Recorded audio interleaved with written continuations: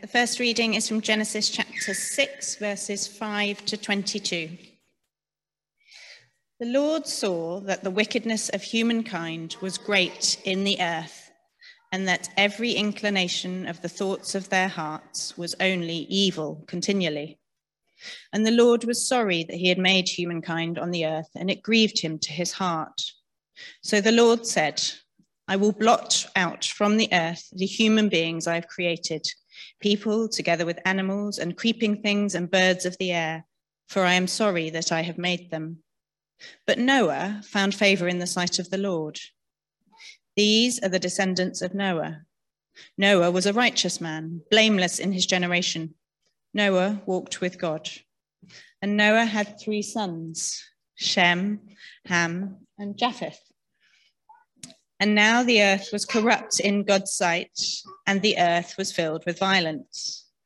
And God saw that the earth was corrupt, for all flesh had corrupted its ways upon the earth.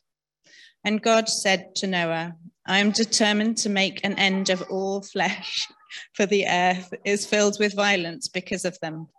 Now I am going to destroy them along with the earth. Make yourself an ark of cypress wood. Make rooms in the ark and cover it inside and out with pitch. This is how you are to make it. The length of the ark, 300 cubits, its width, 50 cubits, and its height, 30 cubits. Make a roof for the ark and finish it to a cubit above, and put the door of the ark in its side and make it with lower, second, and third decks. For my part, I am going to bring a flood of waters on the earth to destroy from under heaven all flesh in which is the breath of life. Everything that is on the earth shall die. But I will establish my covenant with you, and you shall come into the ark, you, your sons, your wife, and your sons' wives with you. And of every living thing of all flesh, you shall bring 2 of every kind into the ark to keep them alive with you.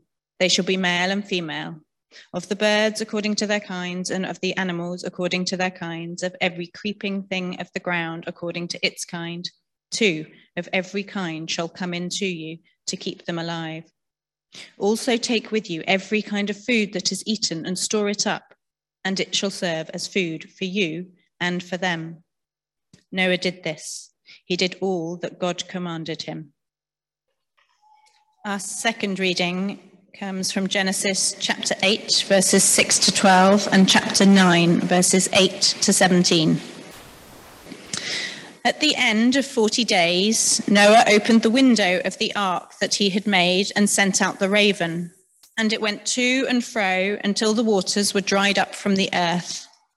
Then he sent out the dove from him to see if the waters had subsided from the face of the ground, but the dove found no place to set its foot.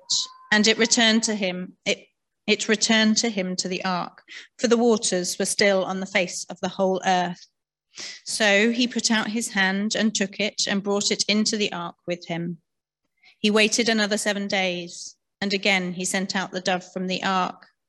And the dove came back to him in the evening, and there in its beak was a freshly plucked olive leaf. So Noah knew that the waters had subsided from the earth. Then he waited another 7 days and sent out the dove, and it did not return to him anymore. Then God said to Noah and to his sons with him, As for me, I am establishing my covenant with you and your descendants after you, and with every living creature that is with you, the birds, the domestic animals, and every animal of the earth with you, as many as came out of the ark. I establish my covenant with you that never again shall all flesh be cut off by the waters of a flood, and never again shall there be a flood to destroy the earth. God said, This is the sign of the covenant that I make between me and you and every living creature that is with you for all future generations. I have set my bow in the clouds, and it shall be a sign of the covenant between me and the earth. When I bring clouds over the earth and the bow is seen in the clouds, I will remember my covenant that is between me and you and every living creature of all flesh, and the waters shall never again become a flood to destroy all flesh. When the bow is in the clouds, I will see it and remember the everlasting covenant between God and every living creature of all flesh that is on the earth. God said to Noah, "This is the sign of the covenant that I've established between me and all flesh that is on the earth." So our story of Noah is where we're at this morning in our sort of narrative lectionary series. Actually, Simon and I did a switch. Noah was supposed to be last week. I was supposed to do Abraham, but we swapped. But I kind of feel like it is an interesting story to be looking at on Peace Sunday, the destruction of everything. and here we are. Our series is taking us through Genesis, and at the moment we're looking at the first sort of few covenants that are in the beginning of Genesis, within the first sort of 11 chapters or so. And most scholars sort of separate these first 11 chapters as being a later addition to like the story of Genesis, or the arc of Genesis. And that actually none of these stories are original. They're all borrowed and appropriated from cultures that sort of surrounded Israel and the people. And they were reinterpreted and used to explore ideas of their faith, of God. And we actually have some of the original sources in the cases of these stories. And I'm sure many of you have been given a tour by the Reverend Dr. Woodman around the British Museum to see some of them. One of them in particular is the Gilgamesh epic, which has this narrative of a flood brought on by the gods, and a man and his family and group of people who are saved and build a box, and put some animals in it and some food, and then live.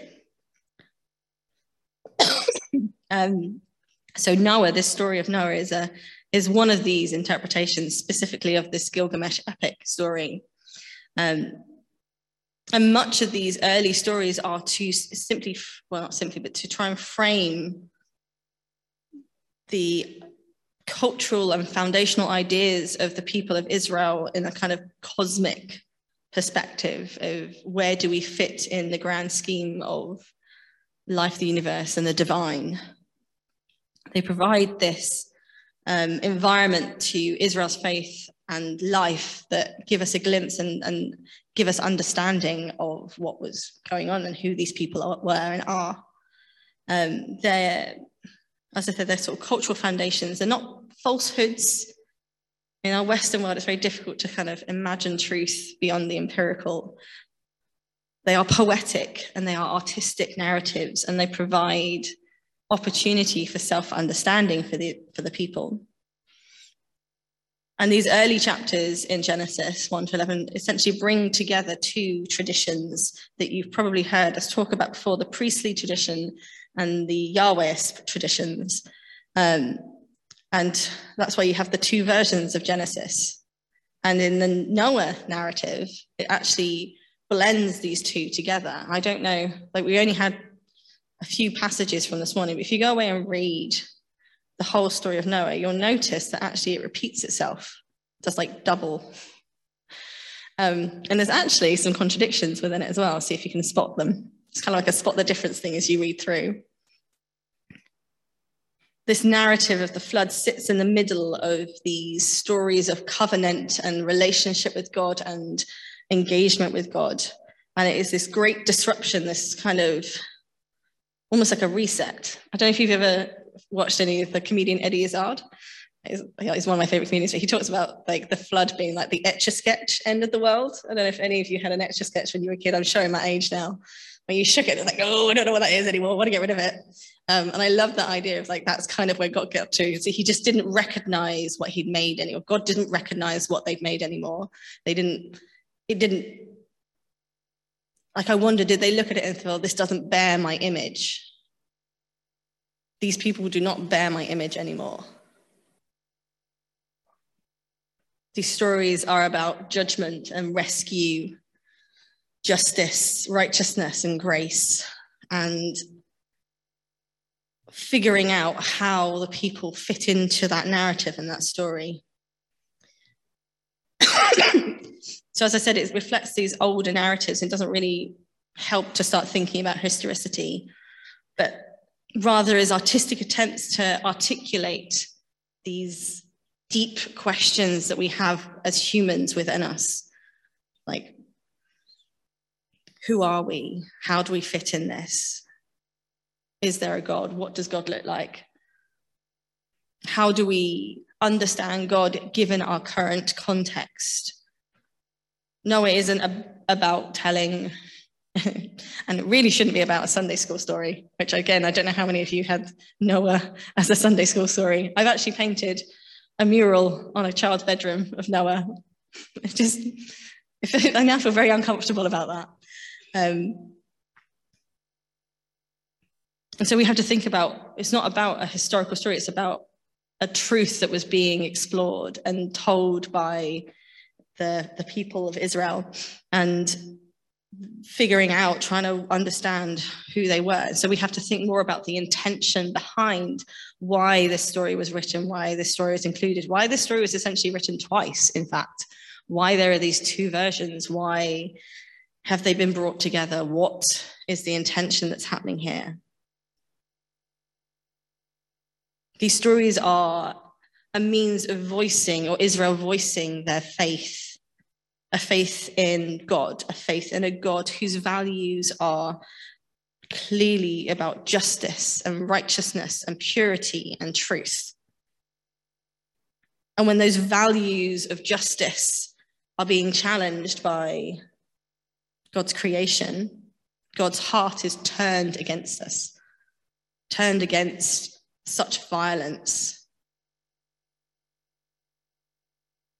We see God's sense of justice here wrestling with God's sense of grace and faithfulness to what has been created. And faithfulness wins, but only just.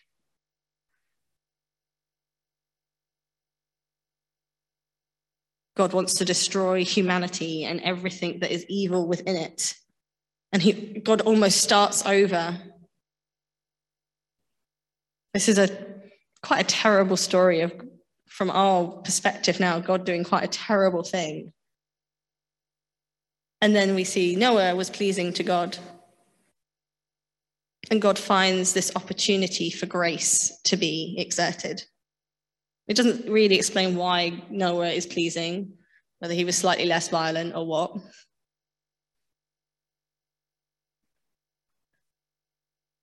But God still decides that God needs to punish, that there still needs to be this destruction. And what's interesting is the phrases that are used, or the languages that's used for the human corruption, is the same word that's used to describe what God is doing in God's destruction. Humans are corrupting the earth, and God's destruction is the same corruption. So it's like the punishment is fitting the crime.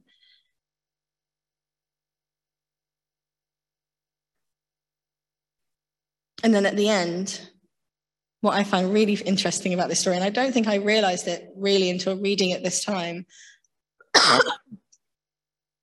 is that we get to the end and they all come out the ark, and there's this lovely promise. And God's covenant is with the people, is with the humans and with creation. And the promise to never destroy everything all over again.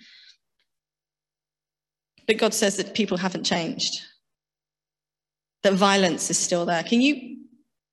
Andrea, can you bring up the final reading again? I think it's in that bit.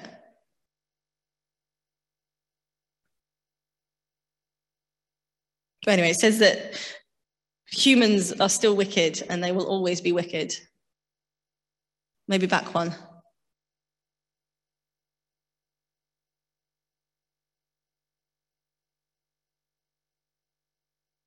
Oh, I can't find it now.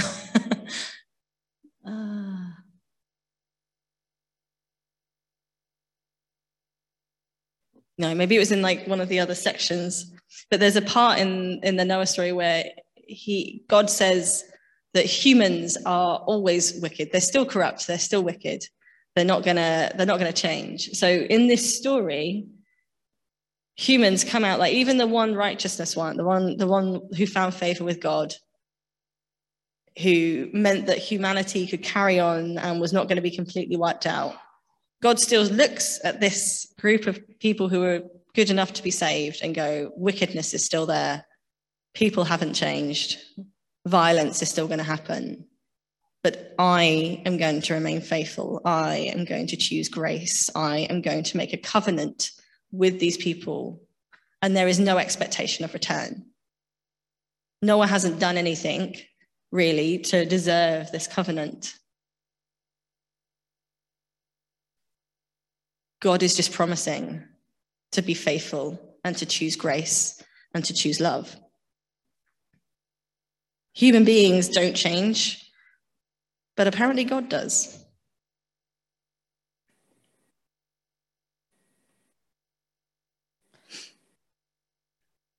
So when we're thinking about the intention of these stories and why they were written, it's important to think about the context in which they were written into. So as I said, these stories were like around, these stories of flood and salvation and exploration of who the gods or God is are around. And the people of Israel and the scribes and the writers are reinterpreting these stories for themselves in the context in which they're in. And the general understanding is that these stories were composed around the 5th century BCE, or between the 5th and the 3rd. So right smack bang when the people are in exile, when they've lost everything, they've lost their identity, they've lost their home, and they are in a foreign land, and they are trying to maintain who they are and their identity and their sense of self.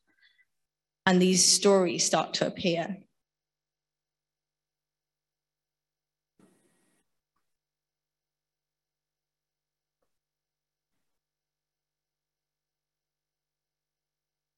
How would these stories have landed for those original audiences? I look at Noah and I feel like this particular story sort of sits within the suffering servant kind of idea of who God is. There are a lot of different ideas of who Israel should be and who God is that come out through this time of exile. You have Nehemiah, who is very nationalist, very get rid of your foreign wives, purity, a doubling down on in terms of like national identity. You have other passages that essentially victim blame Israel, saying, well, it's because you didn't do enough offerings or you were too evil, and this is why you have been sent into exile. And then you have the Isaiah story and the Isaiah narrative that says that Israel is this suffering servant, that the suffering happens as a result of the world's wickedness because the world is wicked. Yet the world will find salvation and hope through the people of Israel, and that there is a story of redemption there. And I look at the covenant that's made with Noah, this idea that yes, the world is wicked and it's going to continue to be wicked, but I, God, am not going to continue the violence. I'm going to break that cycle. And I think that's a really interesting story that has come out of a space of loss of identity, of exile, of being far from your ancestors' home. It's a story that ironically seems to say that God is not violent, humans are. And I feel like these writers were trying to imagine a new reality of non-violence, of a God who doesn't simply meter out punishment, but who has changed and wants peace and wants to remain faithful to their creation.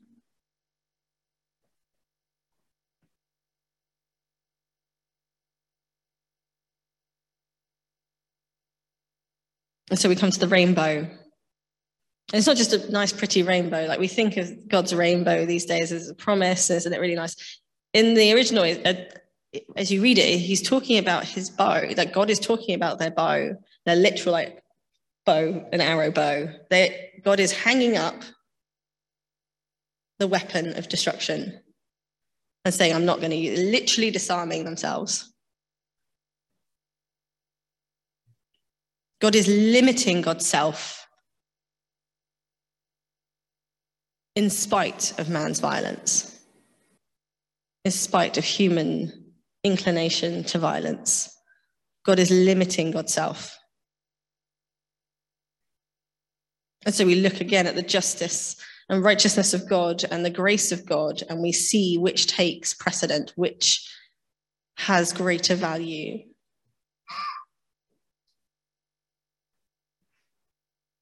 And so quite naturally, this brought me to the question of suffering that is often thrown around when we think about God. The question of why suffering happens and why God does nothing. And it makes me think of this now. I'm now thinking about the Noah story and the fact that God is limiting God's self in spite of violence, and that is a choice of grace.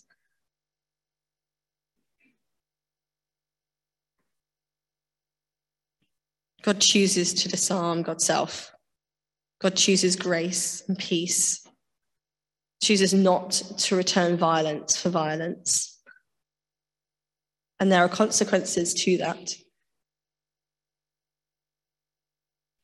And so what then does that mean for us?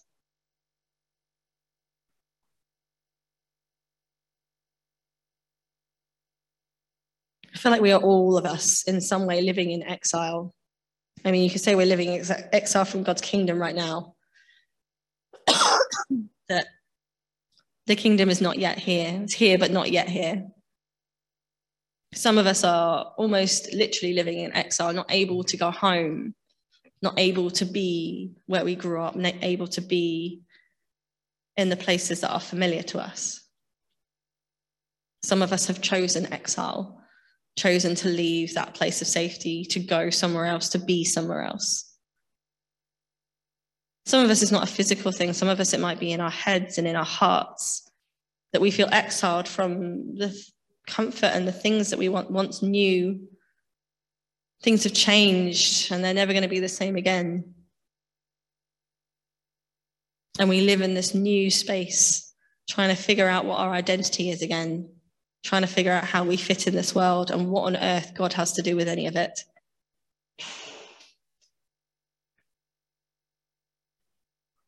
And I look at the story of Noah and the people who wrote it, and I think about what they were living in and the spaces that they were in and what they were inspired to write and to imagine. And I feel inspired to write and imagine. What could my new reality be? What could a reality in this world be? A reality of peace, of renewal, a reality where God is promising not to meter out retribution, but to offer grace and love and peace, and to invite us into that journey, into that space from our places of exile. This story of God turning God's judgment into God's grace, not because of any human endeavor or repentance, just shows God to be more fully gracious than perhaps we could imagine. God changes God's mind twice in this story. The first time God is going to destroy everything and doesn't because of Noah. And then promises, I'll never do this again. I'm not going to destroy everything again. God freshly embraces all of creation. The covenant is with the people and with creation. So what God can you imagine? What story of God would you write from the place that you're in now?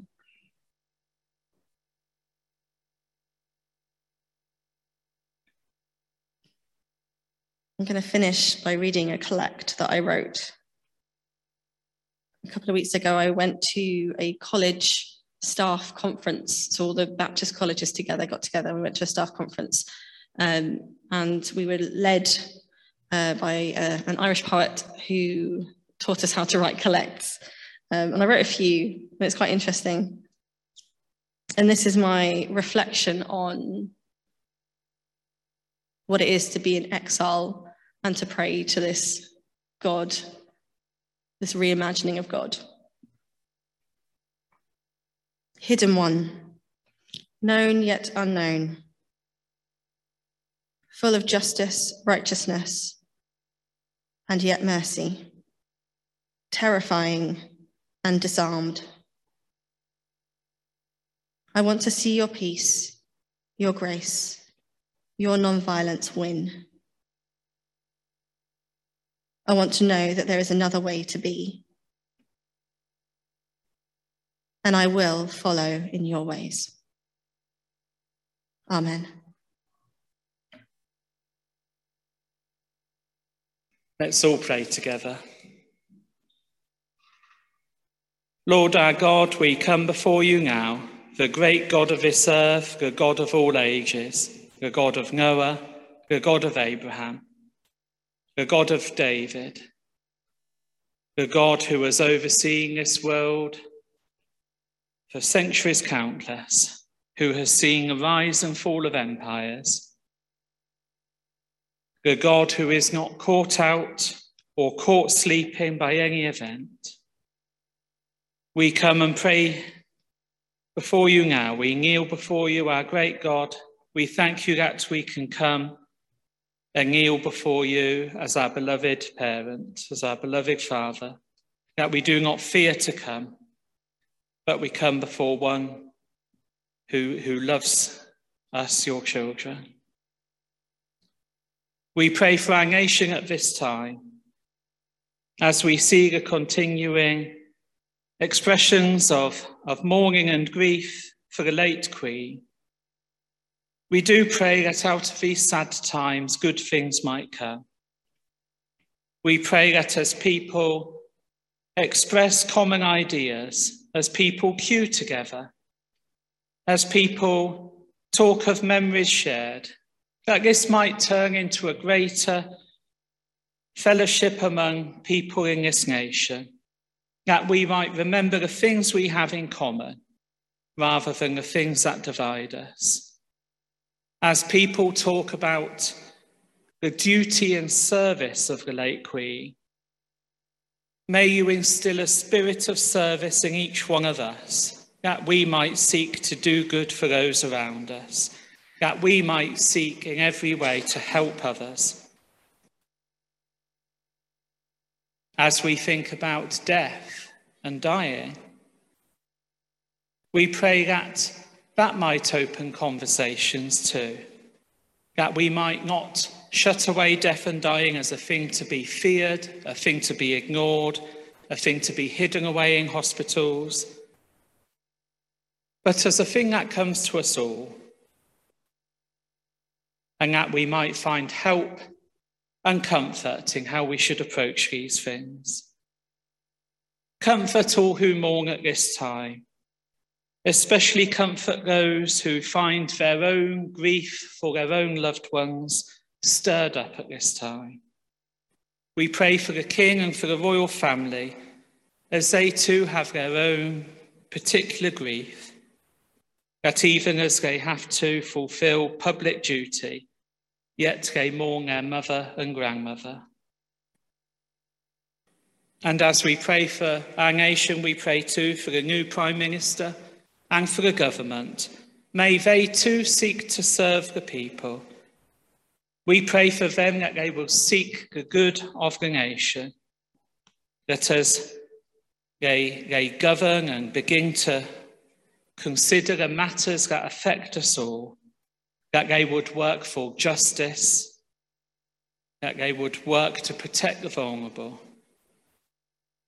and that they would work in service of our nation. We pray for this, our church. We pray for our ministers, Dawn and Simon, as they work among us. We pray that you will guide us as we consider the future and what we must do. We pray that you will build us up as a congregation, that we would have love and concern one for another. Help us to bear with each other. Help us to help each other in our griefs and sorrows, in our trials. Help us to be patient. Help us to love one another. And so, our God, in these coming days, we pray that you will be with each one of us. Meet us at our point of need. Comfort those who are in need of your comfort at this time. Calm the fears of those who fear for the future, those who are anxious. Lift up the spirits of those who are down in heart. Be with those who are sick. Cause each one of us to put you at the centre of all we do. Be with us in our daily lives, in our daily dealings with those around us, with our families, our partners, our friends, and our work colleagues. May all that we do honour you and give us a sense of you in our daily lives. Help us in all this, we pray. Amen. May the grace of our Lord Jesus Christ, the love of God, and the fellowship of the Holy Spirit be with us all, evermore. Amen.